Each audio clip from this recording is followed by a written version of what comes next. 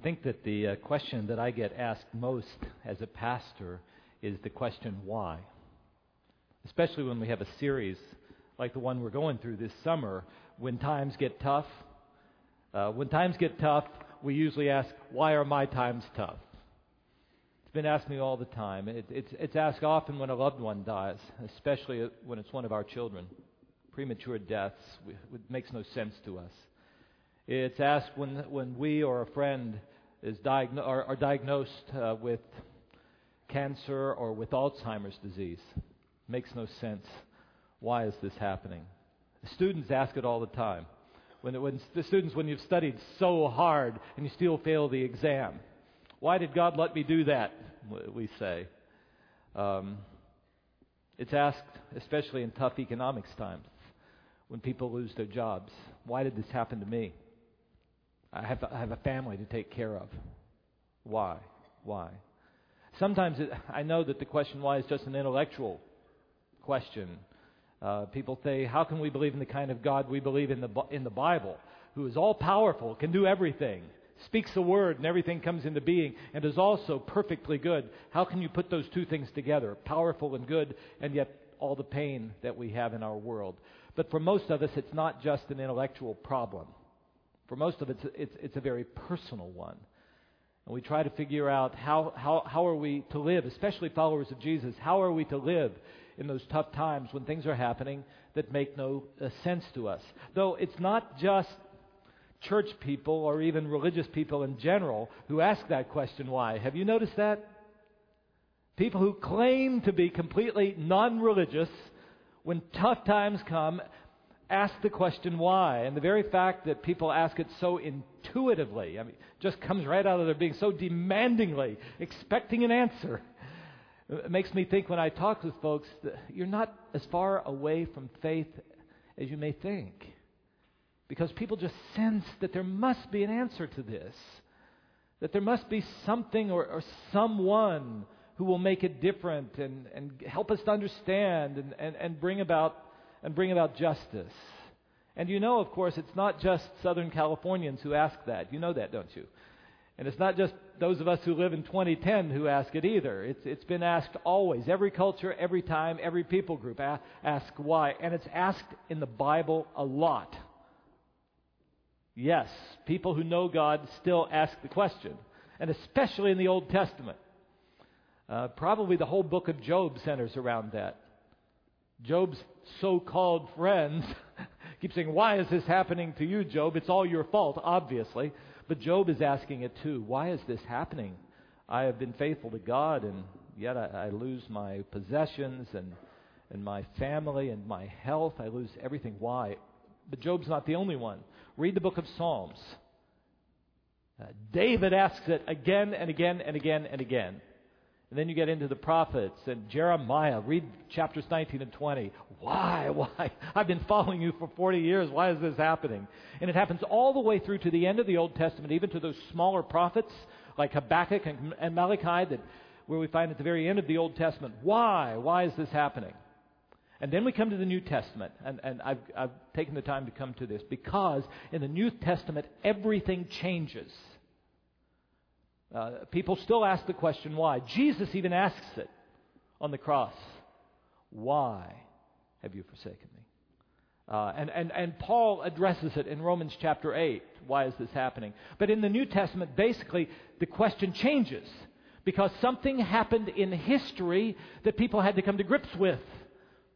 The one through whom the whole world was made entered into this world. And as he lived, he faced tough times beyond anything that we could ever imagine. And in fact, in the historic event, the cross and the resurrection of Jesus, Jesus himself experienced the most excruciating suffering that anyone in the history of the world has ever experienced. He bore the sins of the world upon himself and then defeated that sin through a resurrection. So that in the light of that historic event, Christians have to ask this question in a different way. And the New Testament asks it. The central issue is no longer just why is this happening or why is it happening to me. In the New Testament, the central issue that we have to come to grips with is this. Why did suffering happen to Jesus?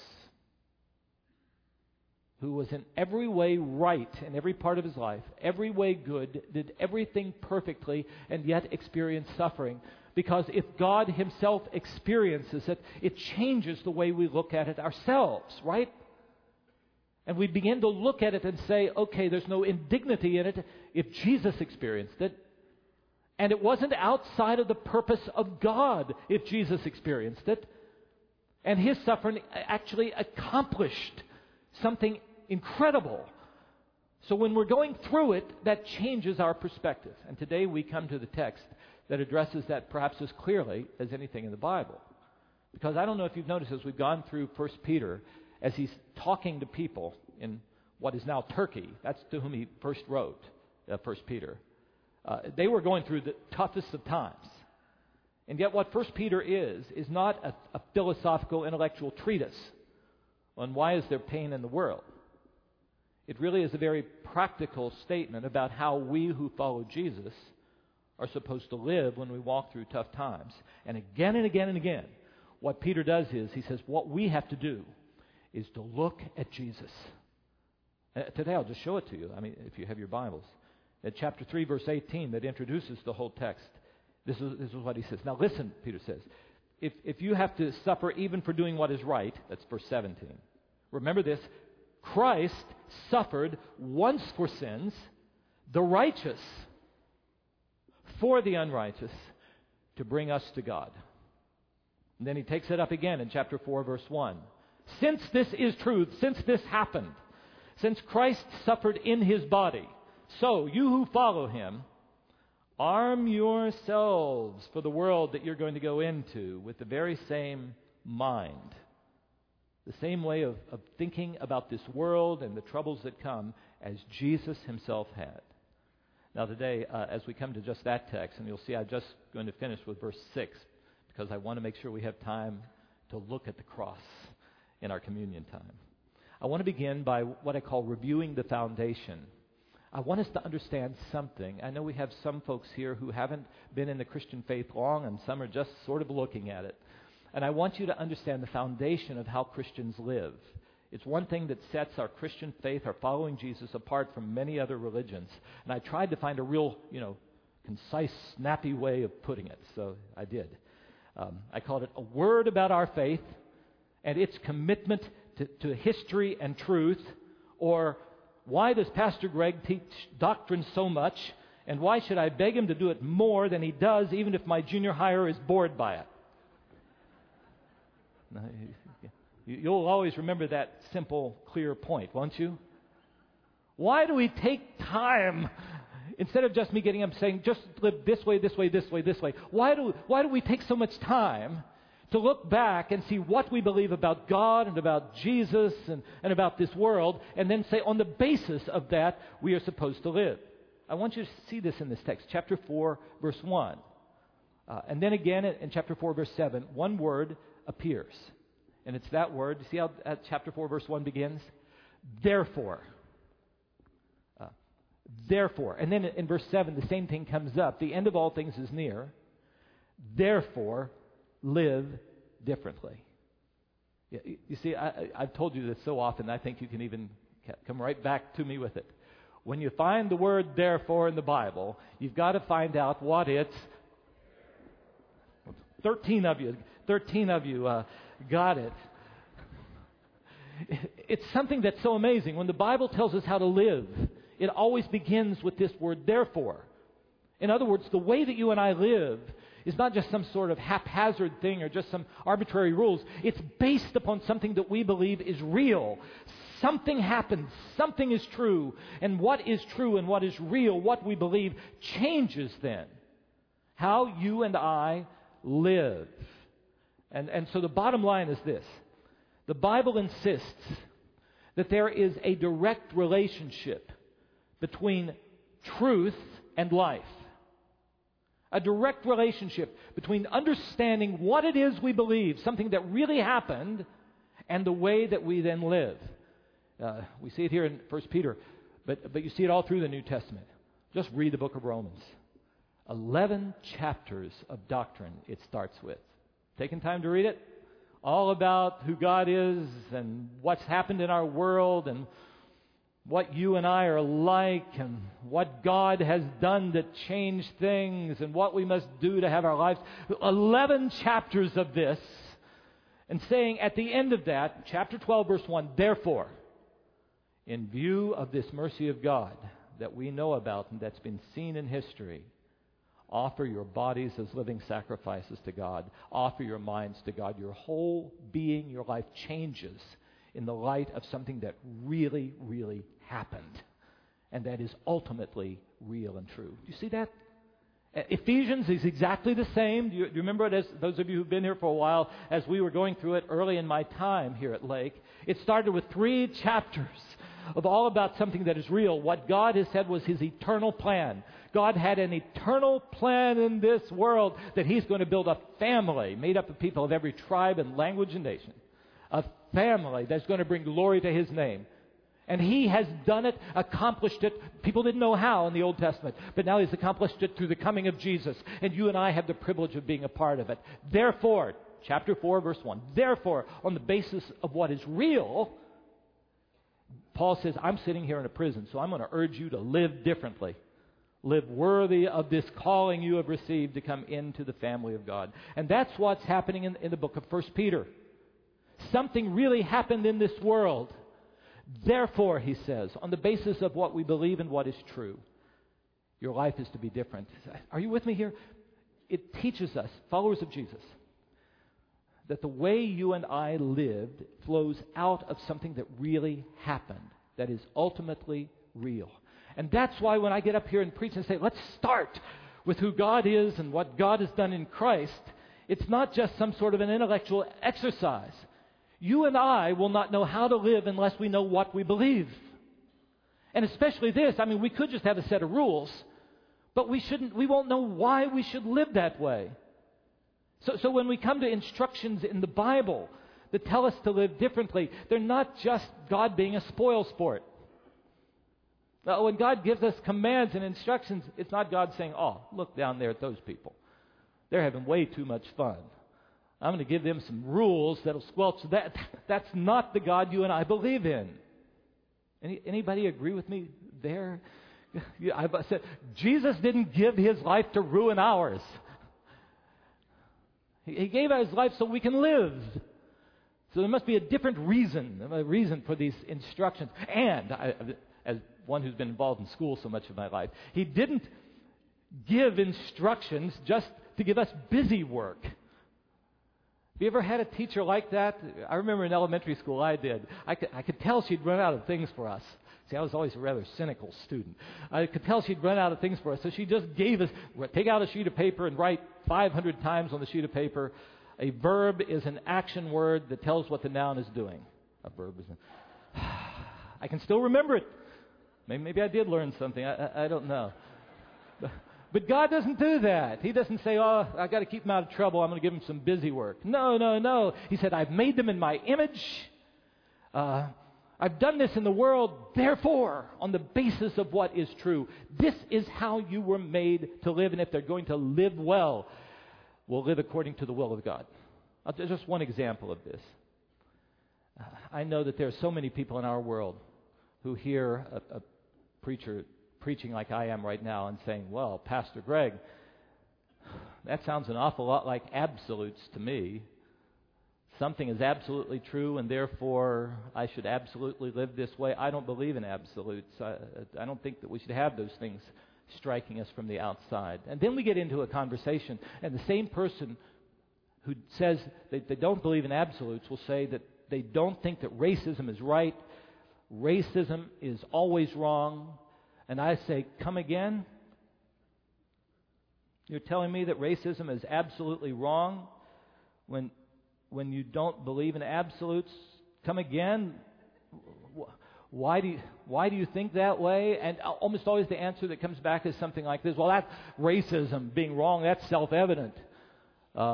Everybody knows that. And you know what I say? Everybody doesn't know that. Haven't you ever read history? Don't you know there have been whole people groups that have been wiped out? There have been genocides that have happened on the basis of racism. And the fact is that many of the people who did it were the most educated of people. Everybody doesn't know this.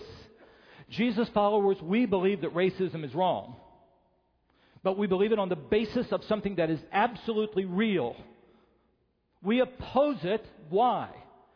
Because of what the Bible says is true. It goes all the way back to the book of Genesis. God created human beings in His own image. That every one of us has a common origin, so that if we can go back far enough, we're all related to one another. And every one of us is made in the image of God.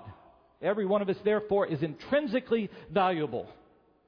So we're opposed to racism because all people are made in the image of God. And then the New Testament underscores it by Jesus coming and loving the world and giving His life for whosoever will, and offering the opportunity to come into His family to all who will believe on Jesus, so that we see all people as potential brothers and sisters in Christ.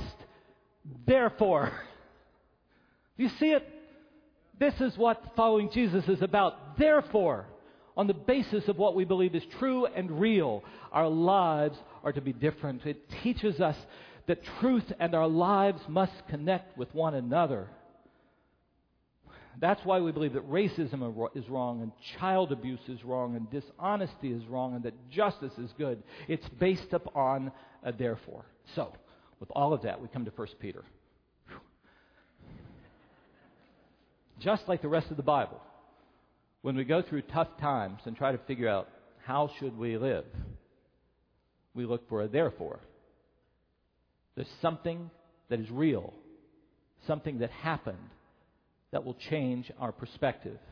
And in chapter 4, verses 1 through 6, Peter says there are things that we avoid. And then in verses 7 through 11, a text that I am going to come back to in the future, second week in September, based upon the fact that we believe that Jesus is going to finish His work by coming back again. There are things we should be committed to. So we're going to just look at the first of those, and then we're going to go to look at that cross. Based upon the cross of Jesus, there are things that we should avoid in this world. We should avoid what he gets at in verses 1 through 6, the way of life that our culture just sweeps us into. There's a way of life that perhaps the whole culture is saying, this is the way to really live, but we try it and it doesn't work anyway. And as we're looking for life, we're being swept along by the way everybody else is thinking about things, and we engage in it too. And then we come to Jesus, and things are to change. And now we pursue the will of God rather than the way of culture and our own human desires. Look at verse 2 of chapter 4. As a result of what Jesus has done, we who follow Him do not live the rest of our earthly lives for evil human desires, but rather, now we live for the will of God. What he's going to go on to talk about is a way of life that the people to whom he was writing were being swept up in. That's what some of these tough verses are, verses 3 through 6. I was in this part of the world. 1 Peter was written to churches in what it's now Turkey, and I was just there recently, And it was interesting in the cities that we would go into and see the ruins of some of the cities. Almost always there would be a theater for entertainment, a sports arena, and a temple, kind of the central vehicles. Now, in that ancient world, it becomes very clear from the things that exist that the theater was filled, the entertainment was filled with sexual immorality and violence. And the sports arenas became increasingly violent too, with the gladiators who would be there, and eventually these times in which people would actually be killed as entertainment. You're bored? Let's go see a few people killed as immigrant people, and sometimes people from strange religions, and eventually that became Christians. Were put out in the middle, and wild beasts were let out to kill them. And even the temple was the center of prostitution and immorality. Asclepius, Dionysius, Diana, all of those were the centers of those sorts of things. They were the entertainment places. They were the places where people, in the midst of a mundane and boring world, at the end of the weekend, they would go and say, what are we going to do that's really fun? And that's where they were going. And Christians were now saying, we tried that before, and it didn't work, and they weren't doing it, and everybody was making fun of them. They were being abused. They were being scoffed at because they didn't do what everybody thought was the most fun. Look at verse 3 and then you'll see it. You have spent enough time, followers of Jesus, you have spent enough time in the past doing what the pagans choose to do. In other words, you just live the way the whole world lived. You know that.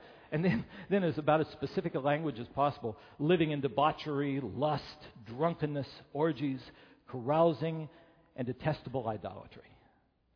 I'll tell you, these are the kind of words that people who love to preach about sin can just take each one and just milk them. And especially the way I've heard it preached, and I think it does a disservice to the Scripture, is it almost just mocks the world. Look how rotten the world out there is with all these kinds of things. But the thing that you see that's surprising is he said that followers of Jesus had lived that way. All of them, all of you, have lived enough, and they've done it a lot. You've spent plenty of time out there doing what they have done. So we have to pull back and say, what on earth is he getting at here? And I think we can understand it. It shouldn't be a surprising thing that people who were in the churches had engaged in all of these things. Why? Because that was the society that they lived in. That was the culture that everybody said, if you want to really live life, this is how you find it. You know you're not finding it where you are. Do all these things, and you can really live. And so they tried them. What it was this cross-cultural, archetypical pursuit of the good life. Trying to find some meaning in this life. I went onto the website to find out if every language had some idiom for the good life. And you know they do. I pulled out a bunch of them just to say, la belle vie in French, la vida buena in Spanish. I knew das gute Leben in German. I found it in Armenian and Mandarin, but I'm not even going to try it. I tried it last night, and it was embarrassing to try.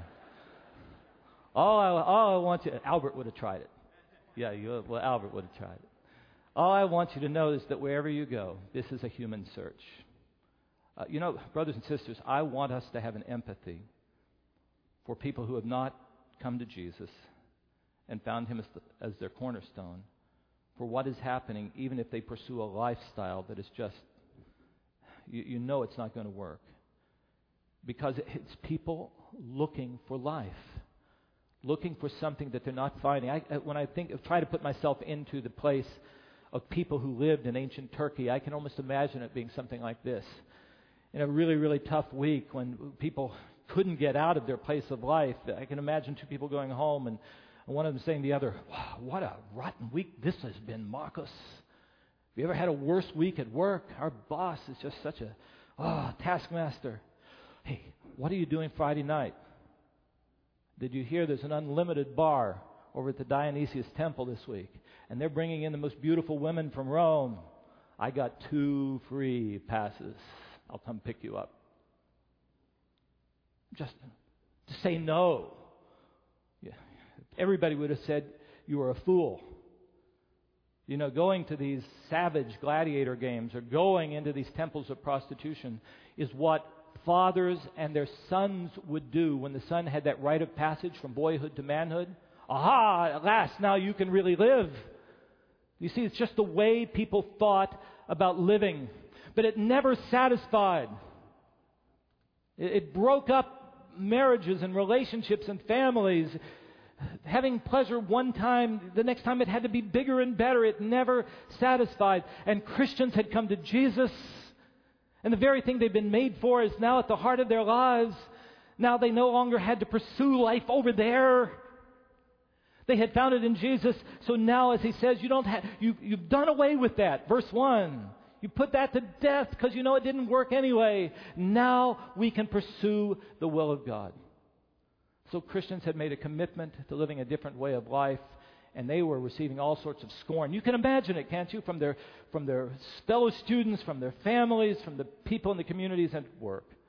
Do you remember a few weeks ago, I put together a list of different ways that followers of Jesus in the first century or two tried to set themselves apart from the rest of the world. And one of them was this matter of entertainment.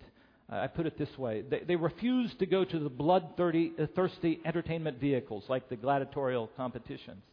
But because of that, they were called antisocial. Now, it's all rooted in what you and I believe.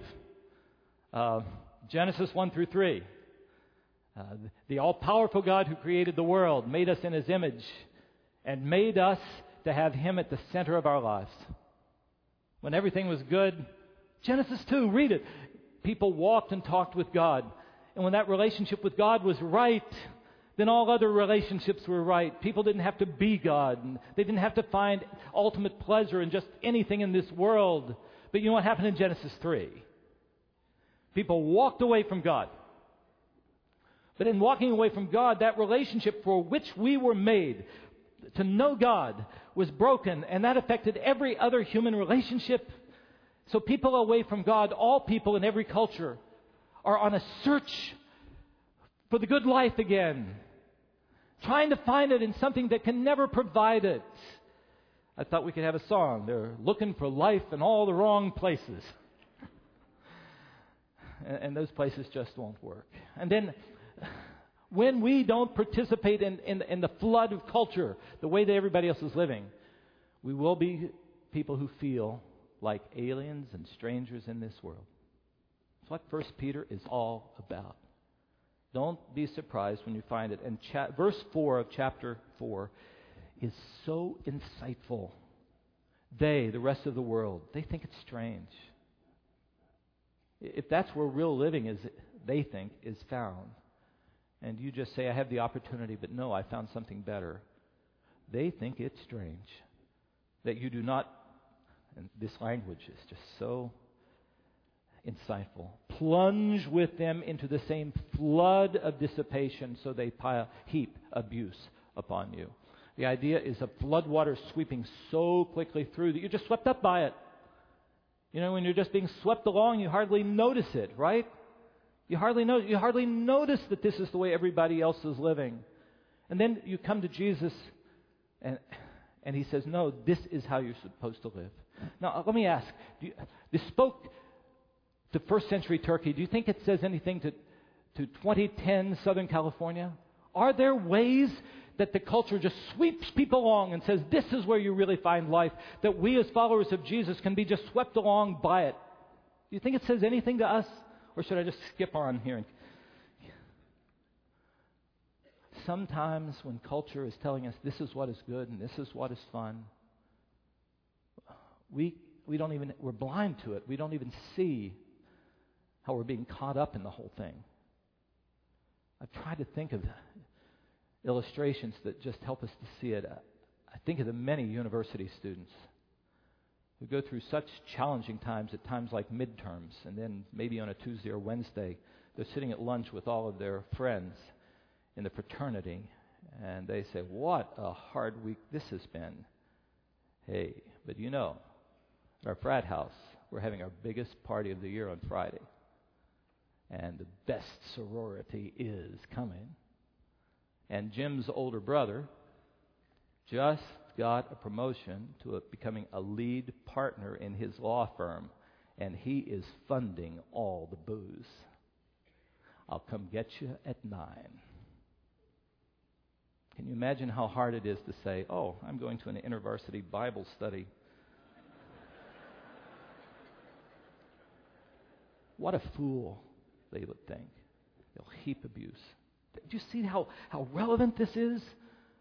I've thought about in every part of our lives there are things that sweep us that we can hardly see. I thought about Bell City and what we've been reading the last couple of weeks. Have you followed that?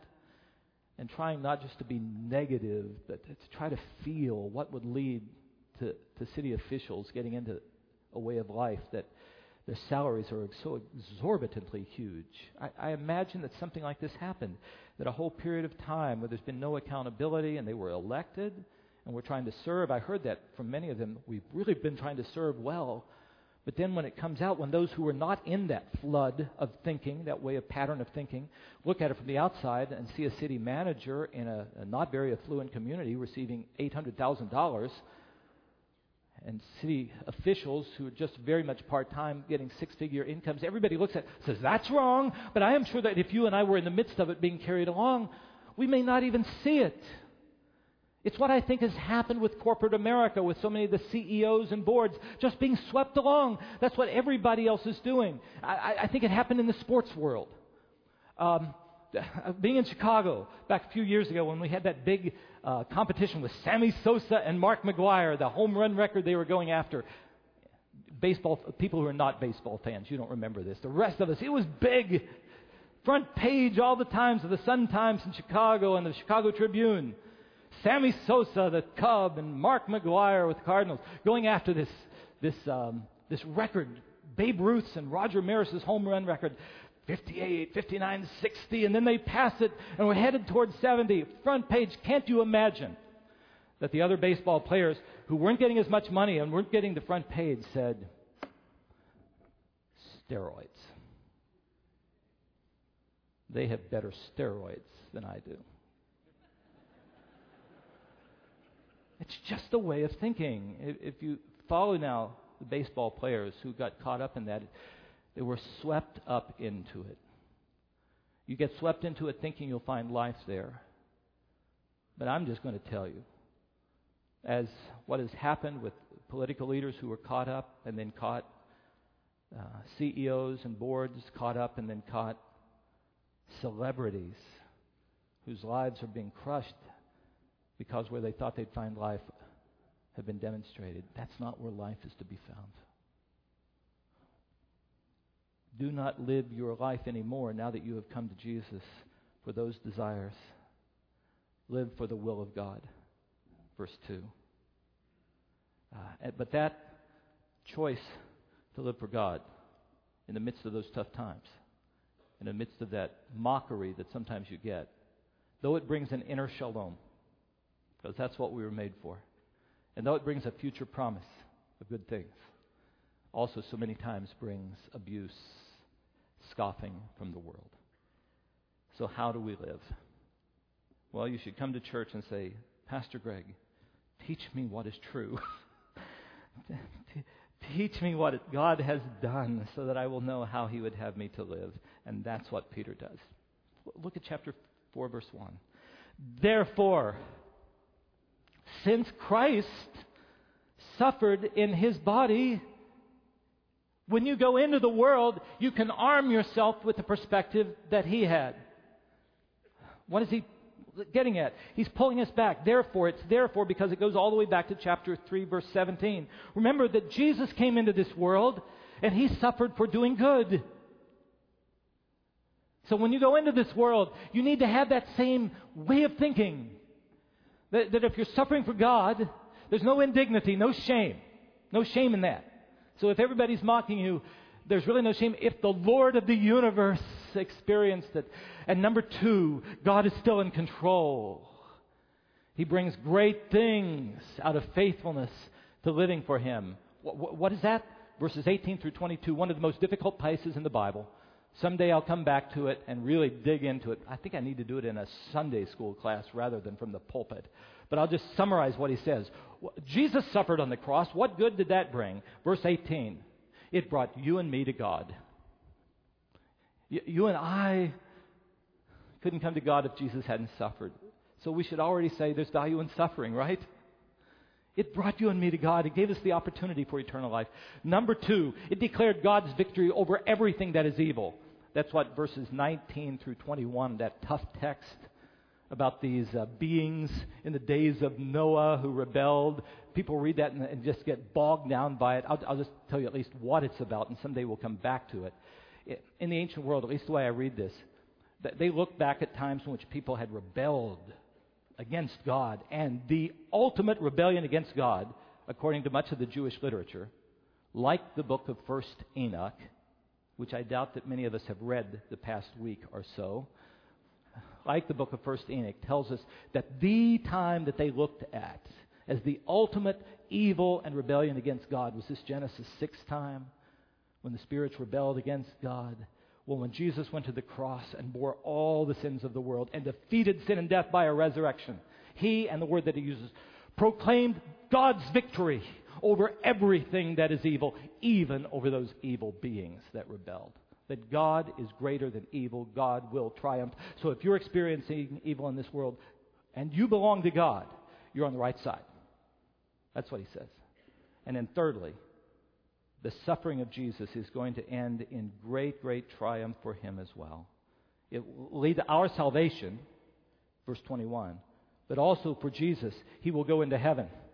And he's now at God's right hand, now with angels and authorities and powers in submission to him. And what that means for you and me is that nothing can separate us from the love of God that is in Christ Jesus our Lord. For at the right hand of God is the one who gave his life for us and defeated sin by a resurrection, so we have nothing in this world to fear. Therefore, if you go through some tough times, you need to have this attitude, this way of thinking. The tough times are no indignities, and that God is in control, and that if we're going to be faithful to his will, verse 2, we are going to see the victory of God. I can hear in verses 5 and 6, I just have to look at that for a moment, the Christians saying, Peter, I know that's right. But some of our brothers and sisters in our church, they were pursuing the will of God, and they gave up all these things from culture, and then they died. What good was the gospel for them? And that's what verses 5 and 6 is all about. This life is not all there is. This physical life and its death that comes to all has been swallowed up in a victory. Do you remember how Peter began? You and I, followers of Jesus, we have been given a new birth into a living hope and into an inheritance that nothing in this world can take away. And it's through the death and resurrection of Jesus. So now he says the reason why the gospel was preached to people who then died is that this isn't all there is. And someday all of us will stand before God. And I'll tell you, when they are judged, those who are faithful to God, they're going to be in good standing. And those who are not will have to face the judgment of God. So the message is this: the attitude that we have is that when the difficulties come, we look back to what we believe. See, we need to know that. If we really believe that Jesus, the one through whom the world was made, came into this world and chose intentionally to suffer on the cross bearing our sins and brought great victory out of it, then when we face difficult times, even in the midst of us seeking to be faithful to God, let's have this attitude that God's going to bring something beautiful out of it. I tried to think of an illustration. I can't find a good one, so I'll use the best one I could come up with. I grew up in West Virginia, and my dad, when I was young, taught me how to ride a bicycle, but there are no flat places to ride bicycles in West Virginia. So you had to learn riding up and down hills. That's hard, just to let you know. It's easier to learn to ride on flat places. And outside our home, in my first 12 years, I lived in a place called Beckley, West Virginia, on Maxwell Hill, and it was a hill. For me to learn to ride that bicycle, I had to go up this incline that was kind of remarkable. But as a boy, I did it over and over again. You'd ride the bike and you'd put all of your weight on one pedal, and the bike would be shaking, and your leg would be hurting, and your back would hurt. And you put it on the other, you know what I'm talking about, all the weight on the other one, and you'd go up to the top of the hill, and you would ache. And I did it over and over again. Why? Is your pastor a masochist? Do I just want to give pain to myself? No, I didn't even know this. Doing it made me strong.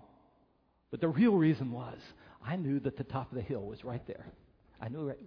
And when I got to the top of the hill, it was going to be one fantastic ride down the other side. It was worth it. In the light of something that was real. And that's what we declare to you today.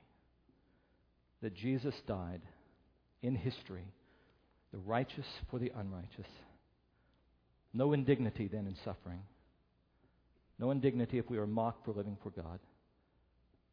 The death of Christ brought about the greatest triumph of God, the salvation of our souls, triumph over all that is evil. and the exaltation of Christ. Armed with that, stay away from the culture's floods and live for the will of God.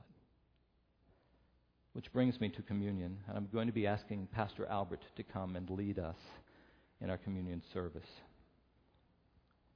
As you get ready to come, I have 3 questions that I'm going to want you to ask as we receive the elements. Number 1, I'm going to ask, as the book of 1 Peter always does, make sure that you have come to Jesus. We're going to be remembering Jesus. Is he the Savior of your soul and the Lord of your life? So as you remember who he is, the first question to ask is, have I truly come to him and made him the very cornerstone of my life? Second question, though, in the light of this, I want you to wrestle with this. Can you see ways that you are being swept along by the flood of culture? Are there things you've given into because everybody else is doing it, and it's made you know that this is something that doesn't please God? Or perhaps you just say, I don't know, I've never felt like an alien and a stranger in this world. What on earth is Peter talking about? Well, it may be you don't feel like an alien and a stranger because you're living the same way everybody in the world is living. The Bible's pretty clear that when we follow the will of God, there will be things in our lives that the rest of the world will look at and say, that's strange. And if there's nothing about our lives that is different from the world, it may be that we need to come back to God and say, Father, am I truly living for you? Pray that he will open your eyes to that. Then a third question that Pastor Jeff Leo and Pastor Albert really encouraged me to bring to us all is this. Will you even pray the prayer that people like Peter and Paul would pray? That if you've never seen a place where your life is so distinctive from the world and the culture around, that it made you feel like an alien, will you pray that God would bring you to a place this week where you have to make a decision? Will I live for God or live as culture dictates? So that in making that decision for God, you indeed will feel like an alien, an exile, and a stranger.